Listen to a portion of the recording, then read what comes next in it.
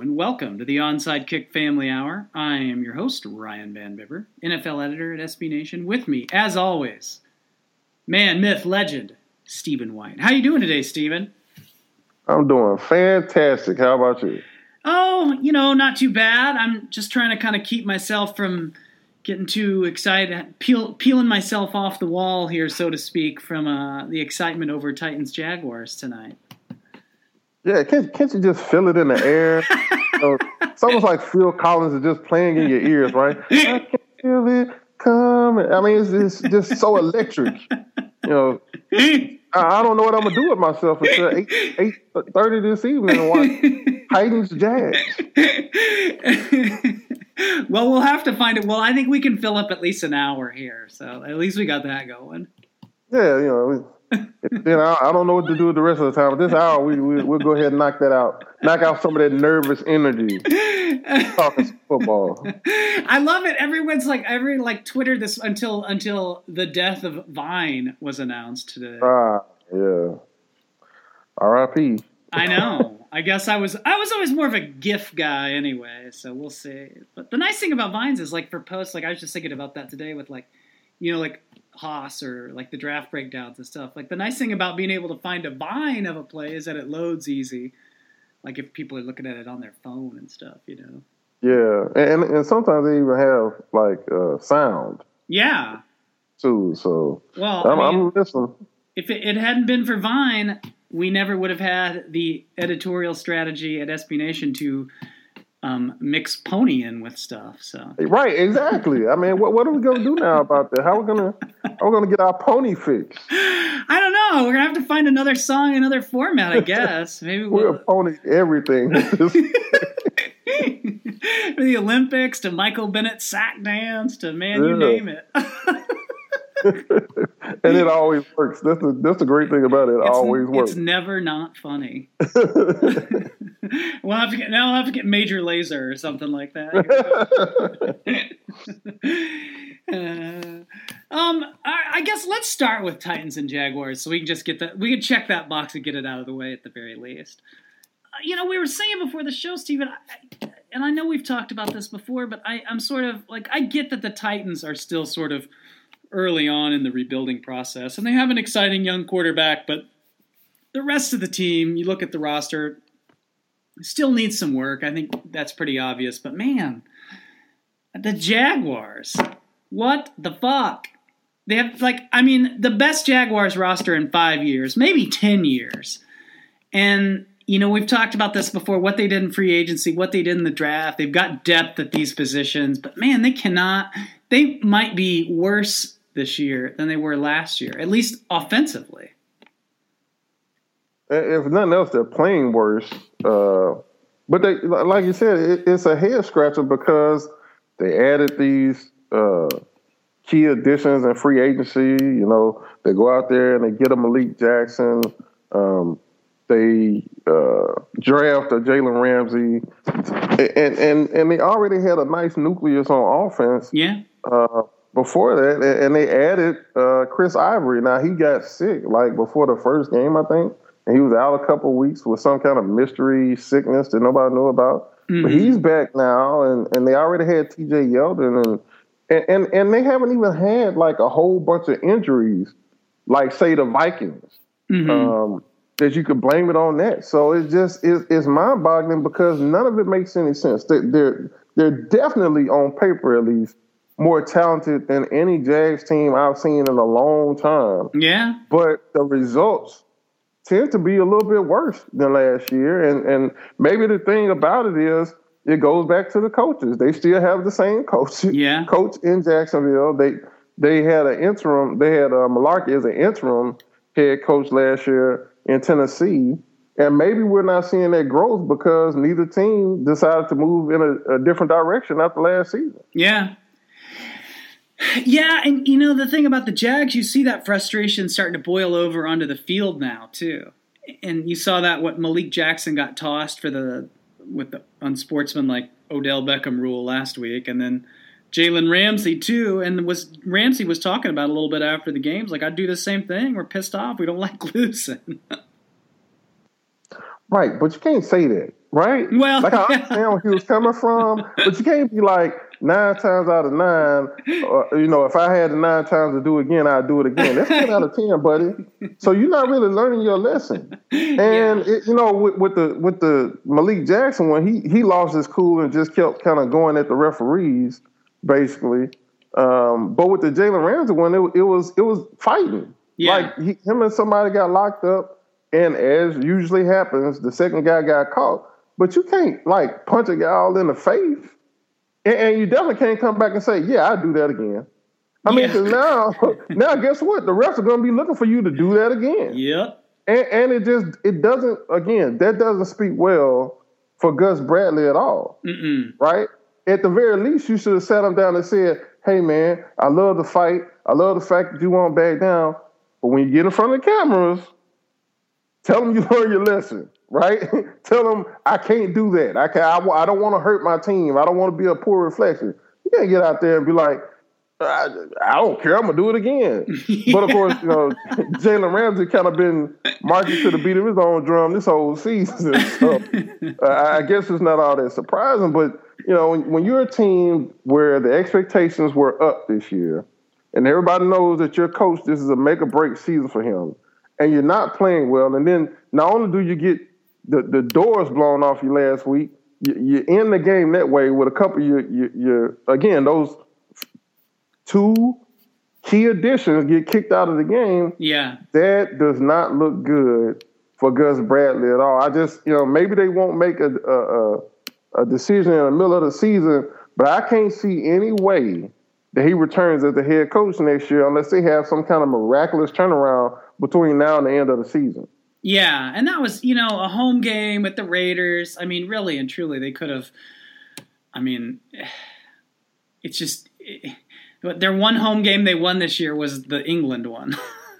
Right, exactly. "Quote unquote" home game, and that just sucks because that's a good fan base you've got there too. Considering what they have to put up with, that is a great fan base because it's easy to be a Steelers fan. Look, how many lean years have you had to really suffer through? Yeah. But if you're a Jaguars fan or even a Bucs fan here locally, you bring new meaning to the word long suffering, right? Yeah. So those you got to give it up to those fans that they're still in it, in it to win it, so to speak, but their team isn't. Yeah. And so something's got to give. I think the new owner, Mr. Khan, has done a great job. They've given the coaching staff everything they need to succeed, in my opinion. Mm-hmm. So at some point you have to say, if your team is better talent-wise, you got good facilities, but you're still not seeing a return, the head coach has got to go. Yeah. That's just the way it goes. Yeah. And, and I respect them for giving Bradley, being sort of patient with Bradley, but, I mean, at this point it's, this is his fourth season here. They spent money in free agency. It's not like they had to just, 4 years in the NFL is really a pretty good window to turn over a roster. And you see that with Jacksonville. I mean, they've done that, but man, they're having a hell of a time getting those parts put into place. And having them to perform. Yeah. If the reason you think Bradley out is to play Blake Bortles. Blake Bortles basically played better his rookie season than he's playing right now. Yeah. Where's the growth? And they gave him, not just his first 2 seasons, but they gave him a third season with Bortles to see if he could get Bortles to that Pro Bowl, that next level. Yeah. And again, he's got plenty of talent around him. You got a Allen Robinson and a Allen Hurns, and you got these 2 big tight ends to throw to. But Blake Bortles has looked terrible. Somebody said something the other day. They made a comment that everything about Blake Bortles is slow twitch. And I hadn't thought of it that way, but that's the exact way you look. When you watch him on film, that's exactly what you see. It's like everything. The decision is slow, where to go with the football, the delivery is slow, he got the big wind up, and it's just everything is slow. And so you can't win football games that way. You just can't do it. Yeah. And something's got to give. I don't know what Gus Bradley could do right now, we're almost at the midpoint of the season, to get things turned around. But he needs to start throwing the Hail Marys. Other people have already fired their offense coordinators. Yeah. Look, you better do something. It actually worked for the Lions last year. They ended up with Jim Bob Cooter. That's right. Stafford looking great. Look, if you know you're going down after this season, if you don't improve, it might be time for him to try to throw a Hail Mary. Yeah. At least one, my God. I mean, something. Dude, don't just stand there. Do something. Yeah, because I don't know. I mean, I guess Greg Olson's their offensive coordinator. He's been their offensive coordinator, for the last 2 seasons. This is his second season there. So he's been with Bortles the entire time. Wait, no, Bortles. I guess this is Bortles' third season. So my mistake on that. But still, the results. I mean, it's all about the results, and you've got to have that. It's just I don't know. We'll see what happens, but yeah. Sometimes I think Greg Olson's offenses are so complicated that maybe throws a kink in it too. But it's weird too. It was funny to see Khan went into the locker room and talked to everybody. I mean, it sounded like some sort of, like in respect to him for this, but at the same time, it's kind of funny you don't think about an owner going to the locker room and saying, why can't we win games and what can we do, to help you? Right. Because normally if you hear about an owner going into a locker room, it's to cuss everybody out. I remember when I was with the Jets that one year, and Woody Johnson tried to come in our locker room, and Herm wouldn't let him. He knew it wasn't going to go very well. We had lost the game, and we were pissed off. And then, look, you're the owner, and you run everything true enough, but nobody want to hear an owner coming there shouting and screaming and stuff after you done lost the game. So it is rare to hear that from an owner, that you come in and do that. But at the same time, it's kind of absurd. Like, you're the owner. You're not so...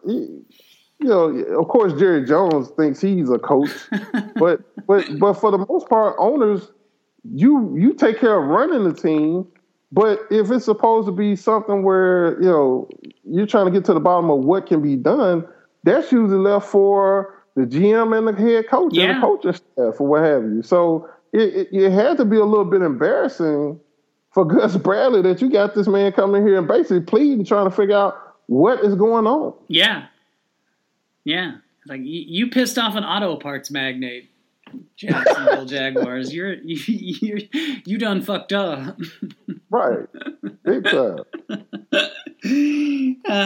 Well, we'll see what happens. It'll be interesting because, it seems like we have about 4 or 5 coaches that get the boot every year. So we'll see what happens with the Jaguars. I tell you one coach that's not going to get the boot, but it was interesting to see the Vikings finally lost a game last week.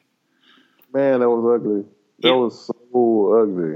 What was it? I mean, between both teams, they had that span of, what was it, like 4 turnovers in a 2-minute span or something? Something like that, back to back to back to back. Interception, fumble. It was just fumble, interception. It's just crazy. And then, the kickoff return for a touchdown, shortly somewhere in between there too. Yeah. For the Eagles.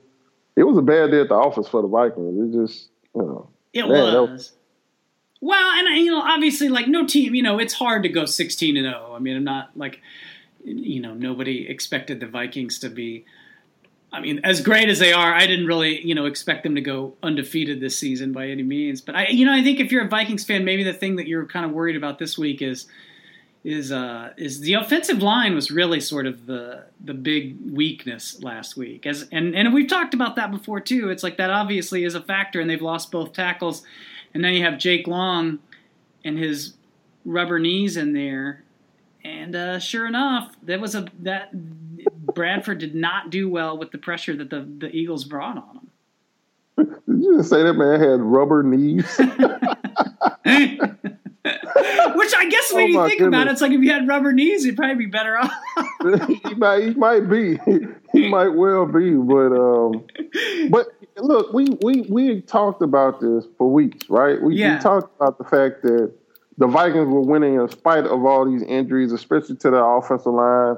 An offensive line that was pretty bad last year, and an offensive line that was a concern heading into this season, especially when, Teddy Bridgewater went down, and they pick up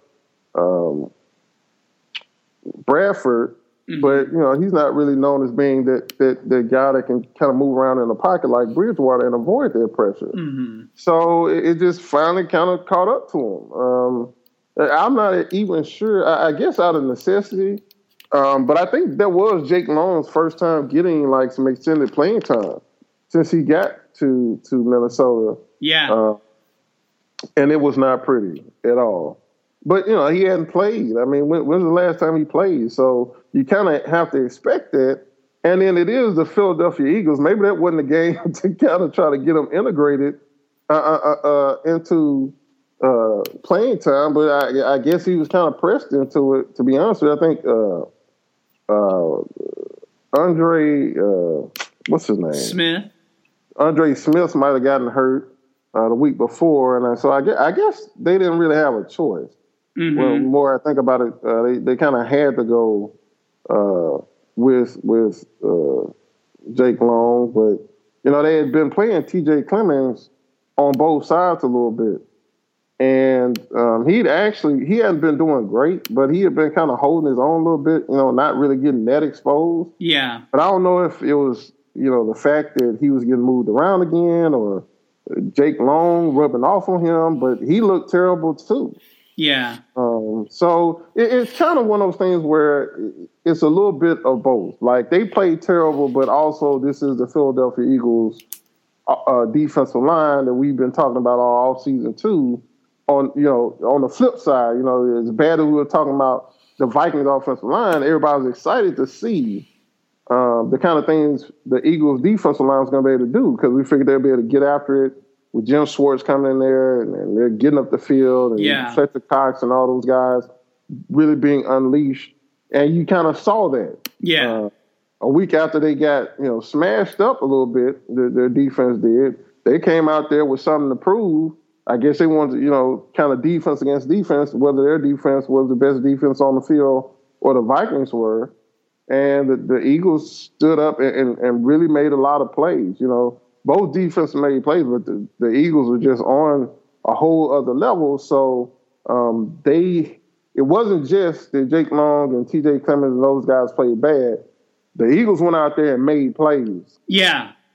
And so, it's kind of like when I talked about with the Vikings so far this season and how bad they normally make quarterbacks look. And once again, they were on Carson Wentz pretty good too. Yeah.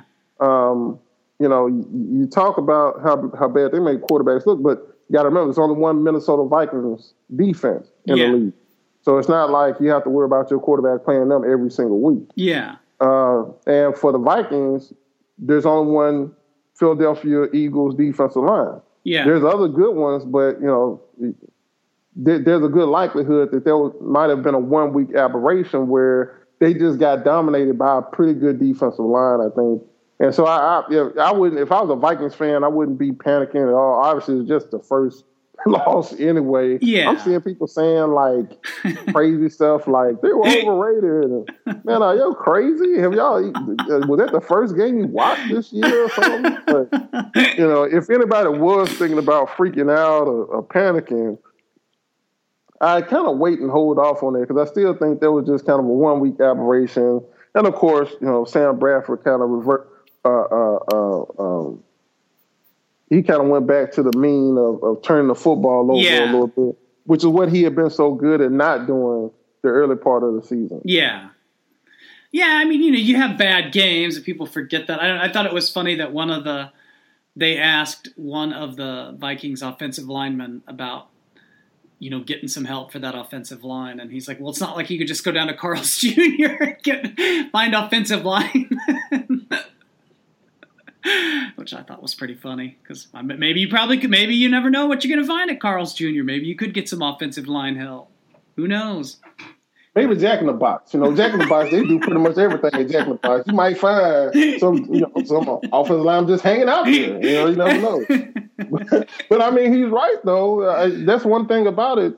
people always say that around this time of year because the trade deadline's coming up. Yeah. And so if there's a spot on your team that maybe is lacking, well, we just need to go out and get her this or get her that. Man, if they could get it, I promise you they probably would have gotten it by now already. Yeah.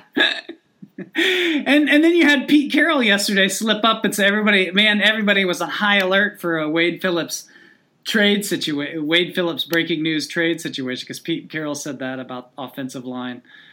Well, I saw the move that Minnesota went out and got somebody, and I think he was talking about Jake Long, but it was everyone was like, "Oh my God, he's talking about Joe Thomas or he's talking about Joe Staley." Blah blah blah. Mostly because nobody could believe he was referring to Jake Long that way. Yeah, that was my first thought. I was like, well, it's probably Jake Long, but it's Jake Long. Yeah, he's like, they made a big move. A big move? Are we talking about the same Jake Long here? Did you watch that film yet? Because I don't really know if you want to classify that way. It's not 2010 anymore. Man. Woo. I thought it was with Zimmer, it's interesting with the Vikings, though, because, they bounced back pretty well after losses last year. Oh, and he's not going to let them suck. I can promise you that. Evidently, he called them soft to their face. Yeah, right. So, he's not going to bullshit them at all. And he's going to give them that tough love you need to, kind of bounce back and just not feel sorry for yourself. Yeah. And but at the same time, at the end of the day, you can give all the pep talks you want. You can do all that. But their offensive line really is a little bit in flux right now. Yeah. And so, I'm saying that there is only one Philadelphia Eagles defensive line or what have you. But those are legitimate issues on their offensive line. Jake Long, hopefully he can play better than that. But I don't – some of it wasn't even just like he got beat. On one play, he just didn't block anybody. Yeah. It seemed like he knew who to block, but he couldn't even get a hand on the blitzer, and the guy just happened to be the one that came in there and get a sack called fumble on Bradford. So, once again, if you can't find a replacement, and you probably can't right now, mm-hmm. you have to kind of go with those guys you have. This may be the one thing that keeps the Vikings from really going deep into the playoffs. I think they're probably going to end up a playoff team this year. But if there's going to be one Achilles heel for them, it's going to be their offensive line, especially when you look at the other top teams in the NFC. Most of those teams do have pretty good defensive line. Yeah. There's a lot more good defensive lines than there are good offensive lines right now. Ooh, that ain't even close. I mean, it's kind of amazing. That's one of the reasons why I just laugh at people talking about trying to trade for offensive linemen at the trade. Who's got enough offensive linemen that they could spare one? Yeah. Even the Cowboys, who maybe was the only team that I thought could spare an offensive lineman, La'el Collins is hurt now. Yeah. So even he probably a little bit leery, and the left tackle, Tyron Smith, is banged and not even able to practice every day. So, even the best offensive lines out there don't just have a guy that's expendable to them. And if they do, I can promise you he's not very good. Yeah. So I just don't see it out there. Like you said, you can't find them in Carl Jr.'s and probably not Jack in the Box either. So if you have a bad offensive line this year, and a lot of teams do, you're kind of stuck with them. Yeah. Yeah, and it's funny, too, because, did you see the news today? Okay, so Seattle might have to start a new left tackle this week. And the guy literally hasn't started a game since Pee Wee football. What? I thought he had to start a game at tackle. He had to have started a game since Pee Wee football. Did he? Wait, what? No, I said the article in the Seattle Times. Yeah, it sounds like, and it makes it sound like he's played a lot, special teams. Where is it here? Hasn't started a football game. Yeah, he hasn't started a football game since he was in youth league. That is amazing. So there's offensive line problems, and then there's offensive line problems. Dude, I mean, wow. Because he played basketball, and then he gave football a try at Western Kentucky. Okay. All right. That makes sense. Yeah. So he went the Jimmy Graham route, but like a totally different. Totally different. Totally different. But it wouldn't be so bad for Seattle if Russell Wilson wasn't already banged up. Normally he's a guy that can get away from a lot of pressure. But, of course, the reason why he's banged up is because the offensive line is so trash. Yeah. So it's kind of that chicken and egg scenario for them. Man, that's rough because, look, Bradley Sowell was already terrible. Yeah. And now you got to just throw a guy out there. That is scary. Yeah. That's scary stuff.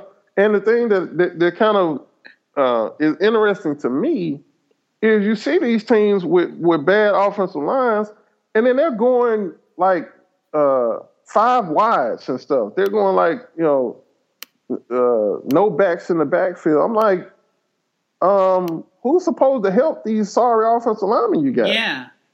But, I'm not an offense coordinator, so far be it from me to tell these guys how to do their job. But I would think you would want somebody back there to help. That's all I'm saying. Yeah. You'd think, but then again, look at the Panthers in the Super Bowl. It just goes back to that. You get so fucking smart, you just end up outsmarting yourself, and smart. Yeah, it just come full circle. It never ceases to amaze you, and you see that too. It's like when somebody will be out there. It's the old Mike Martz principle. It's, well, I don't care if Orlando Pace is hurt. I'm still going to have my quarterback making 7-step drops. So yeah, good idea. It is rough though. I mean, it seems like it's rough for offensive line, and I don't know. There's a lot of, it's like the TV ratings thing. Everybody's got a theory about it, but it just seems to me like everybody. It's like you've got some pretty prominent teams right now with bad offensive lines more than anything else. That's what it seems like to me. That, and some of it is because of injuries. I think the injuries have really made a difference this year. Yeah. So if anything, maybe some teams just don't have the quality depth that they should, which, maybe is a function of the salary cap. But mostly it's just key injuries, and a lot of those key injuries are on the offensive line because, you basically have one left tackle on your roster. Yeah. Nobody really has or seems to have 2 guys that you feel real comfortable playing left tackle on your roster. That's just kind of how it goes. A fortunate few might, but most don't. So, like you said, you look around the league, man. How many really strong offensive lines are there? I can't think of many. I will say the Dolphins finally got their offensive line up to full speed last week. I think last week was the first game that they had the offensive line they envisioned starting the season actually being on the field all at the same time, and look at the results. Yeah, it was pretty damn good. Guy rushed for 200 yards for the second week in a row. Yeah. So that tells you right there the difference of having a good offensive line makes, even for good teams, and especially for bad ones. Yeah. And it's kind of interesting, too, because, that's really been, even you go back 3 weeks ago, and it's just I was in the camp. It's like, oh, my God, same old trash Dolphins. But they kind of got their offensive line healthy. They leaned on the running game instead of trying to have Ryan Tannehill do everything. And now they look, they're not, they haven't beat the Patriots or anything like that yet, but it's they look a lot better than they did. That's for sure. Listen, if they can keep running for 200 yards, they're going to win a lot of games. Yeah. And like you said, the added bonus of how good they're doing in the running game is now they don't have to rely on Ryan Tannehill so much. And so you can hide him where he's not making those big mistakes that he normally makes to throw you out of the game, too. Yeah. So, that becomes a totally different team when you have the offensive line playing as well as they are. And that's not to take anything away from Jay Ajayi, because he's running the ball. He's doing a great job of running the ball, too. Mm-hmm. He's made some great cuts. He's shown some great vision, and obviously he's running really, really hard. but those holes don't just open themselves. Yeah. And if they don't have to rely on Ryan Tannehill being a top-notch quarterback, if he can just be game manager, then the Dolphins may win a lot more games than we suspected just a couple weeks ago. Yeah.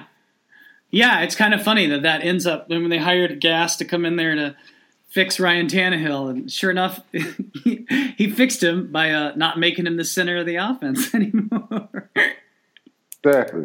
And that wasn't a soft Buffalo team they beat either. I mean, that's a Buffalo team that's been playing pretty well up to that point. And didn't play necessarily bad that week.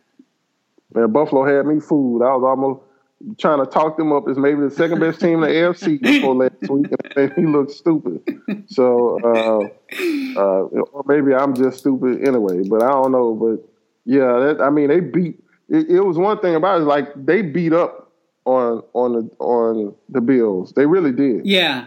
Regardless of the score, when you look on the field, when I actually watched, Jay Ajayi run the ball, they were smashing people. They were mashing people and just moving them all around. Yeah.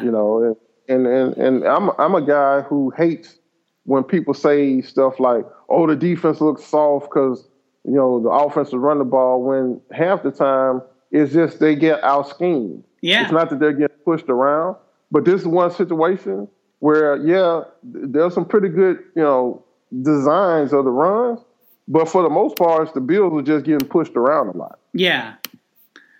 Yeah. And, you've seen teams run on the Bills a little bit before, too. I mean, they, nothing quite like that. But, I mean, the teams that have kind of run against the Bills have had some success doing it. I mean, you even saw that a little bit with the 49ers. But what else did the 49ers have to do? They didn't have any choice. Well, it'll be interesting to see because now the Bills they host the Patriots this week, and I don't expect that it'll be the same as the last time those two teams met when it was a 16-0 win for Buffalo. And then then Buffalo's in Seattle next week. So that's a tough stretch for the Bills. But hey, at least they get to go against a dude who never started a game in the offensive line when they play Seattle. That's true. I'm seriously sitting over here mystified. Like I kind of glanced at that before we went on air. I glanced at my timeline and I saw that, and in my head, I just made it that okay, surely this guy has started before. He just, he must have been like a center or a guard or something. He just started tackling. Because I couldn't believe, like, literally, you're a professional football team is going to put a dude out there to protect your franchise quarterback at left tackle that has not started a game since Pee Wee football. And I'm really having a hard time processing it. Like, it's not computing in my head. It's not making sense. So I can't wait to see how that actually works out on the field. Eighth grade was his last starting football game. That's amazing. Which, weirdly enough, 8th grade was the last time I was an offensive lineman too. So it gives you. I'm quite a bit older than he is, I'm sure, but. But really though, like at what point was like, can you just suit up some dude off the street and play left tackle? I mean, because look, maybe they should go down to Carl's Jr. There's got to be somebody down there that's big. I mean, it's Carl's Jr. Oh yeah, Carl's Jr. If you on a diet, so shit. If you can't find a 260-pound man at Carl's Jr., you're in the wrong fucking Carl's Jr. Yes, you better call law or something because everybody dead. You can't find somebody 260 pounds or more in Carl's Jr. Something wrong. Terribly wrong. So they might actually be better off just going down there and say, hey, you ever played offensive tackle? Yeah. I don't know, man. This is going to get very interesting. It ought to be a week, man. And it's the Saints, so it's like everyone's like, oh, well, it's the Saints, whatever. But it's like, well, I know it's the Saints, and they don't have the world's best defense, but... They have some pretty decent pass rushers now. What's the guy, 94? Cam Jordan. Cam Jordan rushes from defensive end a lot. So, yeah. That could actually... forget the rest of the defense, the secondary. Yeah, one guy could wreck the whole game. And if they don't give that left tackle some help with Cam Jordan, shit, I might want to change my prediction. Hey, well, today's the day to do it. I don't know. Good reminder. I really can't fathom this. I got to see it first. I don't know. I don't want to make a rash decision, but man, what? Well, that's why I was telling somebody, I was like, you know what's going to happen is he's either going to come out and just get the shit beat out of him, or Russell Wilson's going to have like 5 touchdowns or some crazy game like that. All right, dude's going to look, like Orlando Pace, the second coming or something. Yeah. Something like that. Like, see, that's the thing about it. He just, like, I don't know. But then if he was looking like Orlando Pace, you have to ask why he wasn't playing before now, because Bradley Sowell has been trash. Yeah. So, Now, talk about a coaching change that hasn't happened yet that I cannot figure out for the life of me is why Tom Cable is still the offensive line coach in Seattle. Well, it's hard to really understand if Tom Cable is any good or not at times, because they don't really give him a lot to work with most of the time. Well, that's true.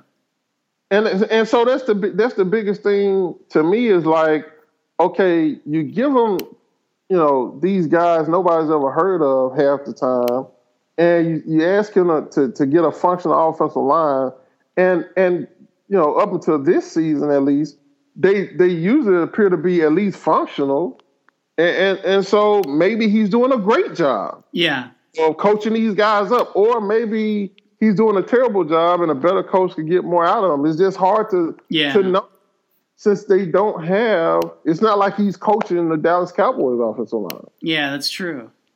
I guess if Russell Wilson comes out of this thing with his knees intact, I mean, shit, maybe the guy deserves like the Presidential Medal of Freedom or something like that. Listen, if he isn't on life support this game, you might want to give Tom Cable a medal. I'm saying, I've never heard of it. Seriously, you're gonna start a guy that ain't what? I'm really confused over here. I don't know. It's weird. These are strange days we live in, man. Very. That might be an understatement. So it looks like the game of the week this week, I think, is really, on paper at any rate. Now let's see how this turns out. But I'm kind of hopeful we finally have a good primetime game on the schedule here. Of course, we probably said the same thing about the Seahawks Cardinals last week, but the Cowboys Eagles Sunday night looks like it could be a pretty good game. You would think so. I think that everything will point to this being a good game. But here's the thing, though. I have to ask, like, people, what is a good game? Because I think that in and of itself means different things to different people. Yeah. Like, last week, I'm not going to say, like, I was, greatly enjoying the Seahawks and Cardinals, but at the same time, I did appreciate how good both defenses were playing. Yeah. And on second watch, actually, I was even more impressed. I named Cliff Averill the Hoss of the Week. So obviously, I watched that game pretty closely on the second watch, but the thing of it is like you kind of forget how many times the Cardinals got into scoring range. Yeah. They get the one field goal blocked, and the other time they had like a 4th and 1 inside the 20, and Averill along with some other guys end up blowing up the play. You just assume that David Johnson's going to get 1 yard. Yeah. Especially the way he was playing. And so there were some big plays in the game. It's just they weren't the offensive big plays. Yeah. And I think that for a lot of people, maybe most people, when they say they want a good game, what they really want is a shootout. Yeah, that's true. A whole lot of offense. They want, big plays, throwing the ball deep, big runs and stuff like that. And that's entertaining. And I get that. But I still think that sometimes good games is teams that play really good defense making plays. Yeah. So I think that means different things to different people. Now, obviously, I think we can all agree that the Jags and Titans probably won't be a good game tonight because they just play bad football, right? Yeah. It's not so much defense is making plays against them as much as it is them shooting themselves in the foot. Yeah. But I think that for some fans, like especially me, I'm a defensive guy anyway. A good game can be a low-scoring game. You just have to start appreciating defense a little bit. And so this game against the Cowboys and Eagles, I'm not so sure it's going to be a whole lot of scoring.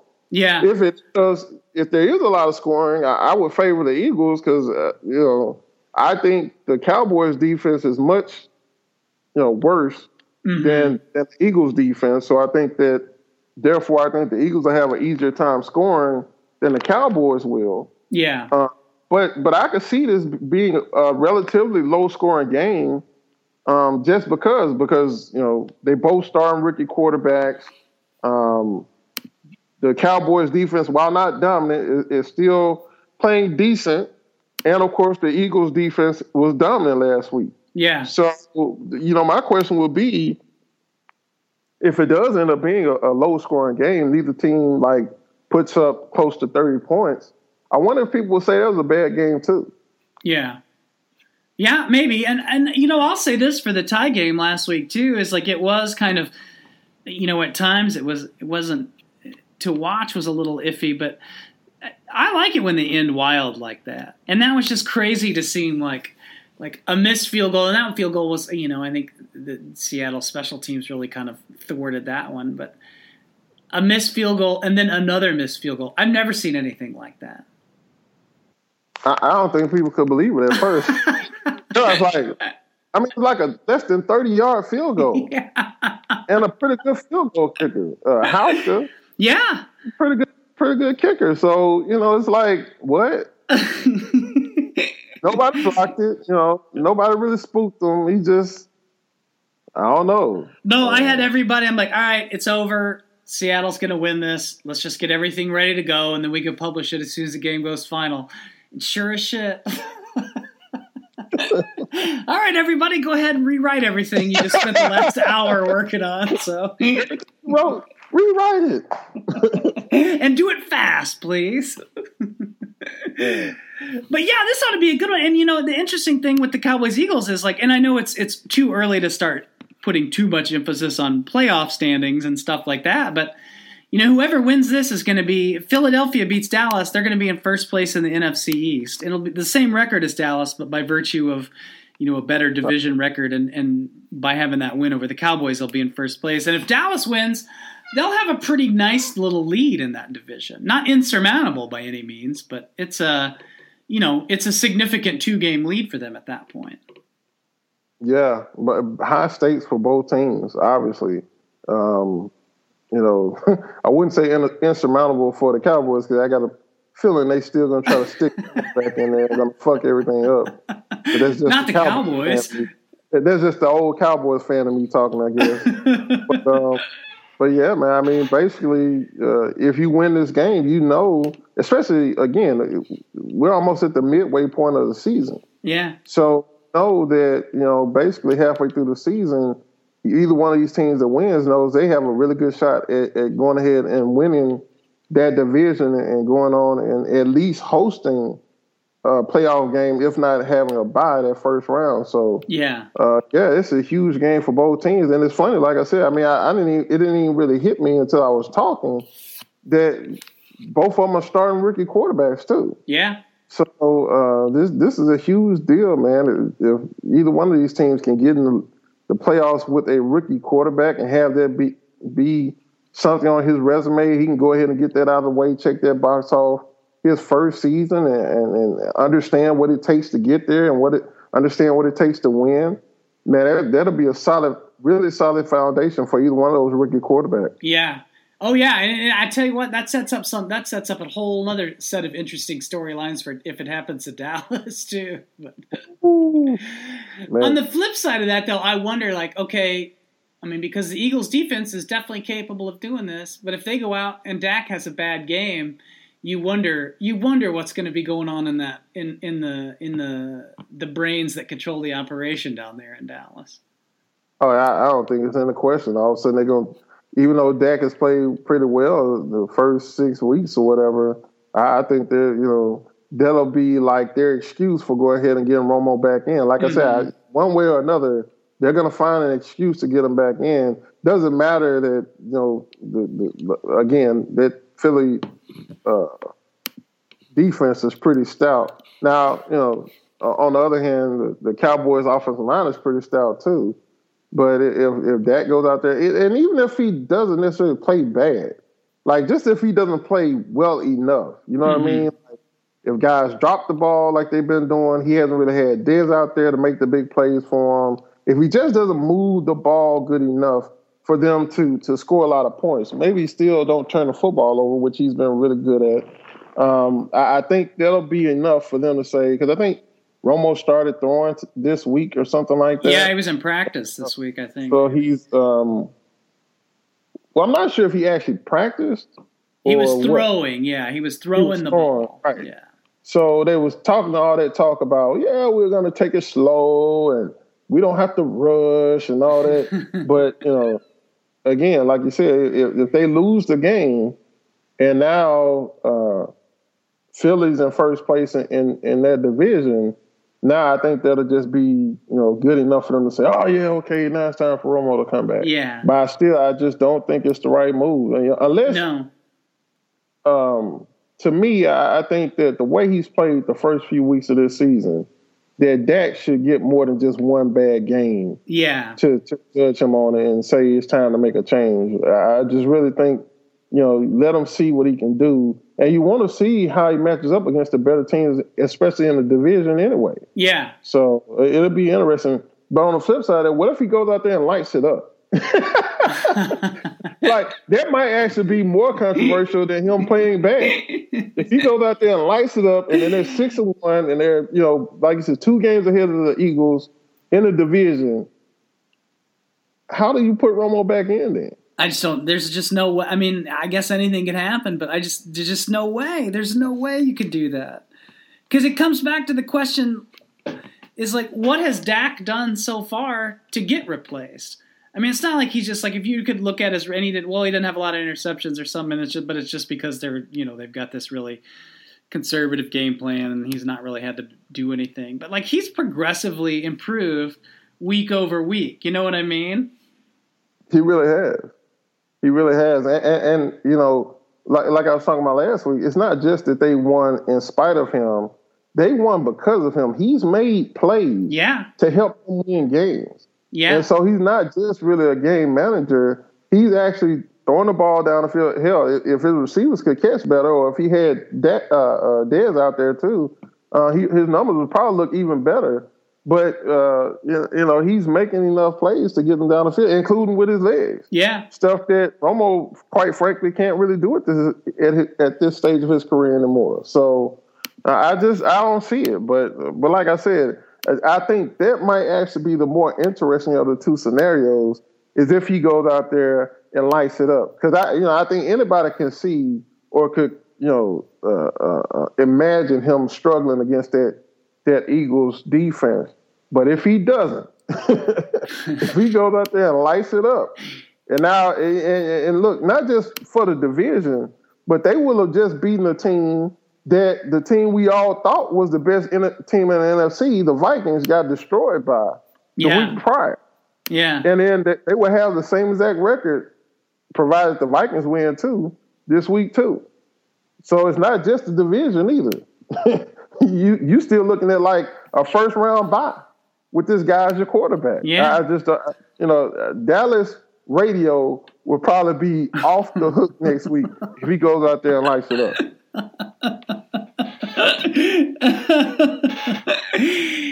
Yeah, it's funny too that I think Dez might be back this week, by the way. I haven't seen either way, but I heard it sounded like it looked like when I was setting my fantasy lineup the other day. That's how I get my news, but That sounds like he might be playing this week. Yeah, that would definitely be a boost all the way around because just that guy is fantastic, and that would be a great security blanket for Dak. Just knowing all he has to do is throw it in the general vicinity of Dez and let him go to work. So, but I haven't actually seen anything about it, so I'm not sure.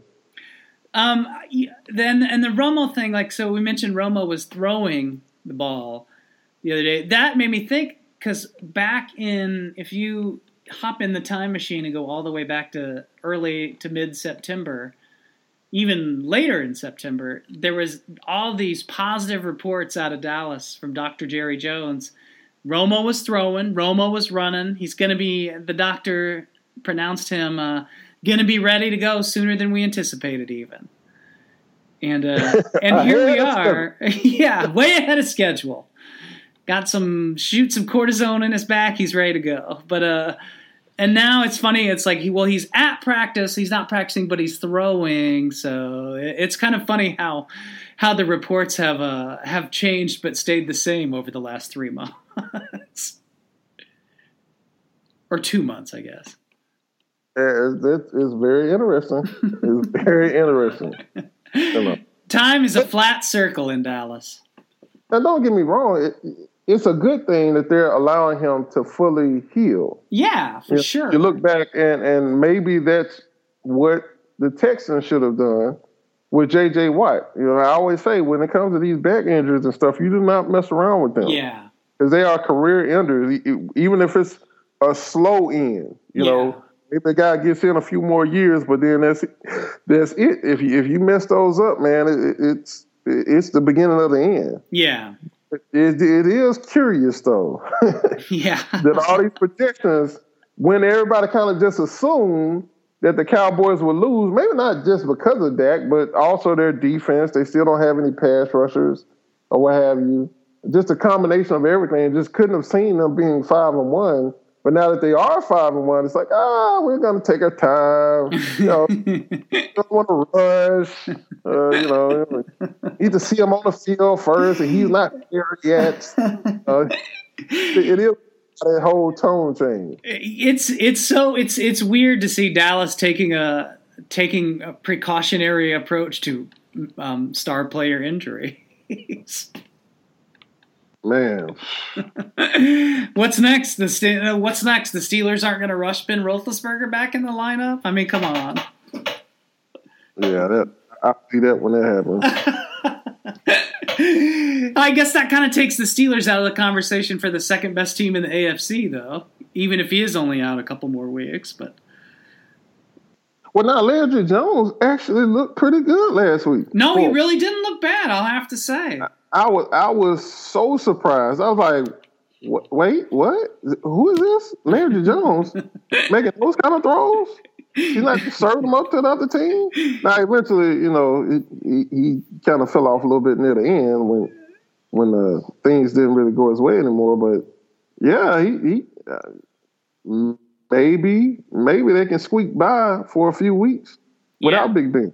Yeah. It'll be interesting to see what happens. I guess the other thing, the game is this the week they're playing the Jets, so maybe this is the week that Cleveland finally gets a win. I think I picked them to win this game. Yeah, we both did. But I picked them mostly because the Jets have a quarterback that is obviously on drugs. Ryan Fitzpatrick, after the game last week, comes out and is like, it's me against the world. Oh, God. The owners and the GM, nobody believed in me. Yeah, because you threw all them damn interceptions. Did you forget about that? I'm like, dude, seriously, I mean, what are you doing? 8 interceptions in 2 games?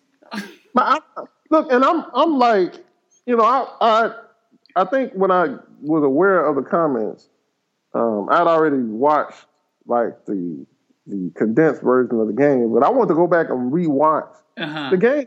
Feel like, did I miss something? Did he play outstanding football when he came in or something? I mean, the dude he had a dump pass like to the running back for a touchdown.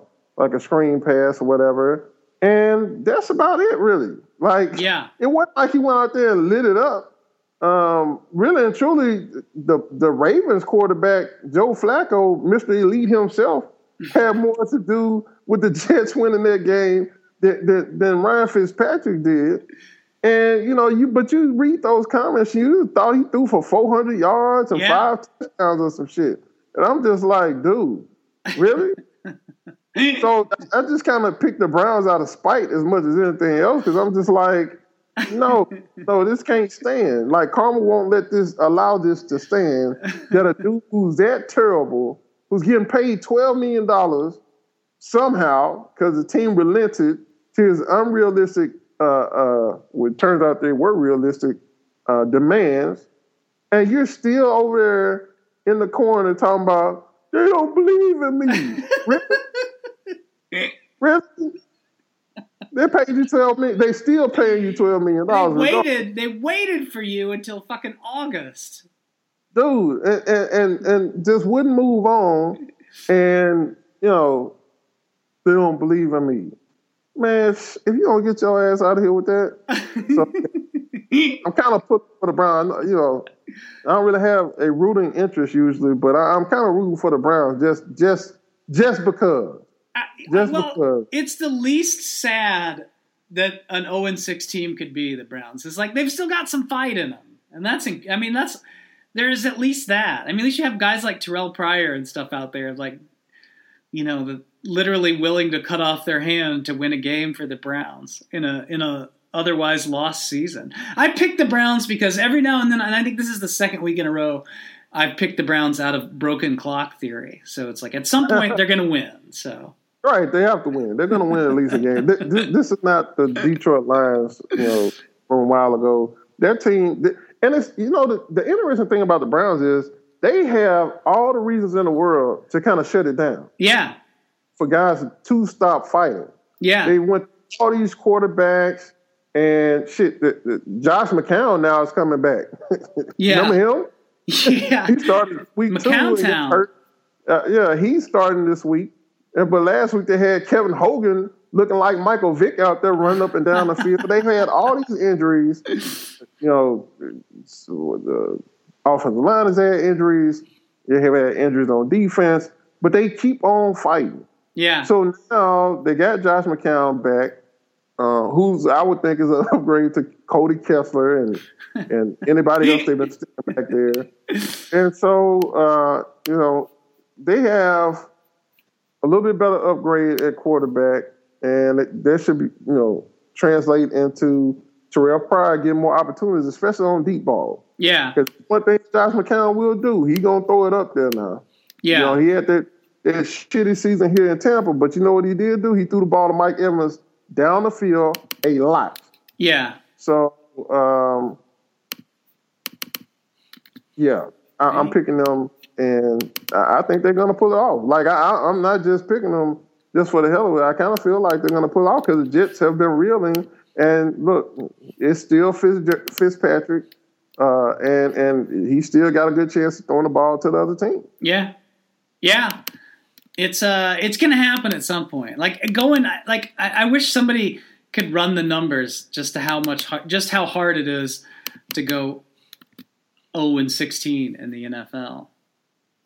Because, it's pretty tough. I mean, I don't think people quite realize that. Everyone makes a Browns joke, and it's an easy laugh, but it's not easy to lose every single game you play in the NFL.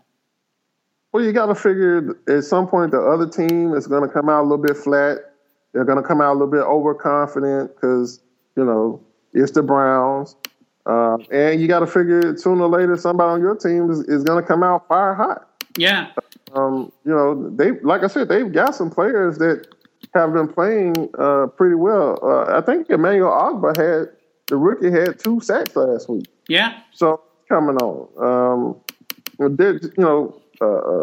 Crowell has been playing well, the running back. Yeah. They've got players now, Garrett Barnidge, and they've been doing all this. They've been coming close to winning games without any kind of stability at quarterback. And now they got Josh McCown back. Yeah. I think that might be enough. Might be enough for them to pull off the upset. Yeah. I'm not even sure it'll be an upset if Fitz plays like he's been playing. Is it 6 quarterbacks they've started this year? Or is 5 starters, and then you could factor in Terrell Pryor because he's taken a few snaps at quarterback. It's something crazy. Like, I was trying to think have they started 6 or 5 quarterbacks in Cleveland this year? And I guess they technically haven't started Terrell Pryor at quarterback. I think he's just taken the snaps there. Right, he didn't start there, no. But so only quote unquote 5. Is it 5 or 4? Well, started as far as started. I think only Kessler has started along with McCown and. So might only be 3 even. Or 3. So only 3 have started, but then Hogan played a lot last week, and then of course, like you said,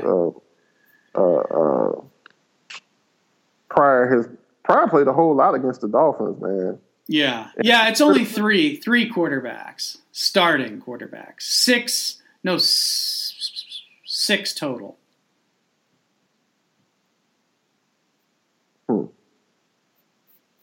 So not quite as bleak, but it's interesting. Oh, that's what it was. They brought in what's his name? Whitehurst. I forgot about him. I totally forgot about him. Clipboard Jesus. How did I forget about him? And then he probably got hurt. Yeah, he did. He could not redeem the Browns. The Jets. I was just looking. The Jets are favored by a field goal right now, so that ought to be interesting. And the odd chart computer actually has it as a 1-point difference. And you may laugh at me for citing a computer predicted score, but that computer is currently thumping my ass in the overall. Probably mine too. In the picks. That's how sick it was. No, you're in second place. What? Yeah, you have moved within 1 game of Joel. Huh. Who? I know I had a good week the week before last. Yeah. I didn't think I did that the last week, though. You got 10. You were 10-4-1 last week. Everybody's got a tie now. Got a little tie. Somebody asked me that. They're like, well, now how's that tie going to affect our picks? And I was like, man, I had never thought about that. I guess I should think of these things. Oh, well, that just means we'll put an asterisk next to everybody, whoever wins the picks contest at the end of the season. I can't, if I ever get Joel wrong. One time I got Joel wrong and I got this DM. It's like, hey man, who did you say was the leader of the picks contest so far? I'm like, I think Gina won it this week. He's no, you better look again, man. Hey man, I told you right around now is when everybody starts getting serious about those picks. I'm telling you. Just like last year, we all kind of and we looked. Oh, I got a chance to win. Let me start doing some research. It's just like I still are like, don't get beat by the computer or the parody account. So we don't have the parody account anymore, and the computer is thumping me. So hey, our shark actually ended up pretty high last year, didn't it? They were 9-5-1 last week. So second place tie. There you go. Yeah. All right. It has been a rich and full hour of hot football talk, Stephen. I've suddenly got a craving for Carl's Jr. Carl's Jr. Look, I've been thinking about an ultimate Jack burger from Jack in the Box. I'm Jack in the Box. I shouldn't do that to myself because we don't even have Jack in the Box here in Tampa. It's like terrible. We ought to get if Carl's Jr. isn't a sponsor after this show. I don't know what else we could do, man. Hey, man, we do have like Carl. What do we have? The other name for Carl's? Hardee's. Hardee's, yeah, we have Hardee's down the road. So yeah, Hardee's and Carl's Jr. Y'all can definitely kick us some free burgers or something, man. Come on. We'll work for swag. Look, I'm gonna head to Hardee's to get something to eat while I wait on this great Jags Titans game tonight. It's the perfect combination. Jags Titans football. And well, if you see, keep your scout's eye out, and if you see anyone that can suit up as an offensive lineman while you're down there, I promise you, there's gonna be somebody there, even if it's the cook. Somebody there is gonna look like an NFL offensive tackle, or at least weigh as one.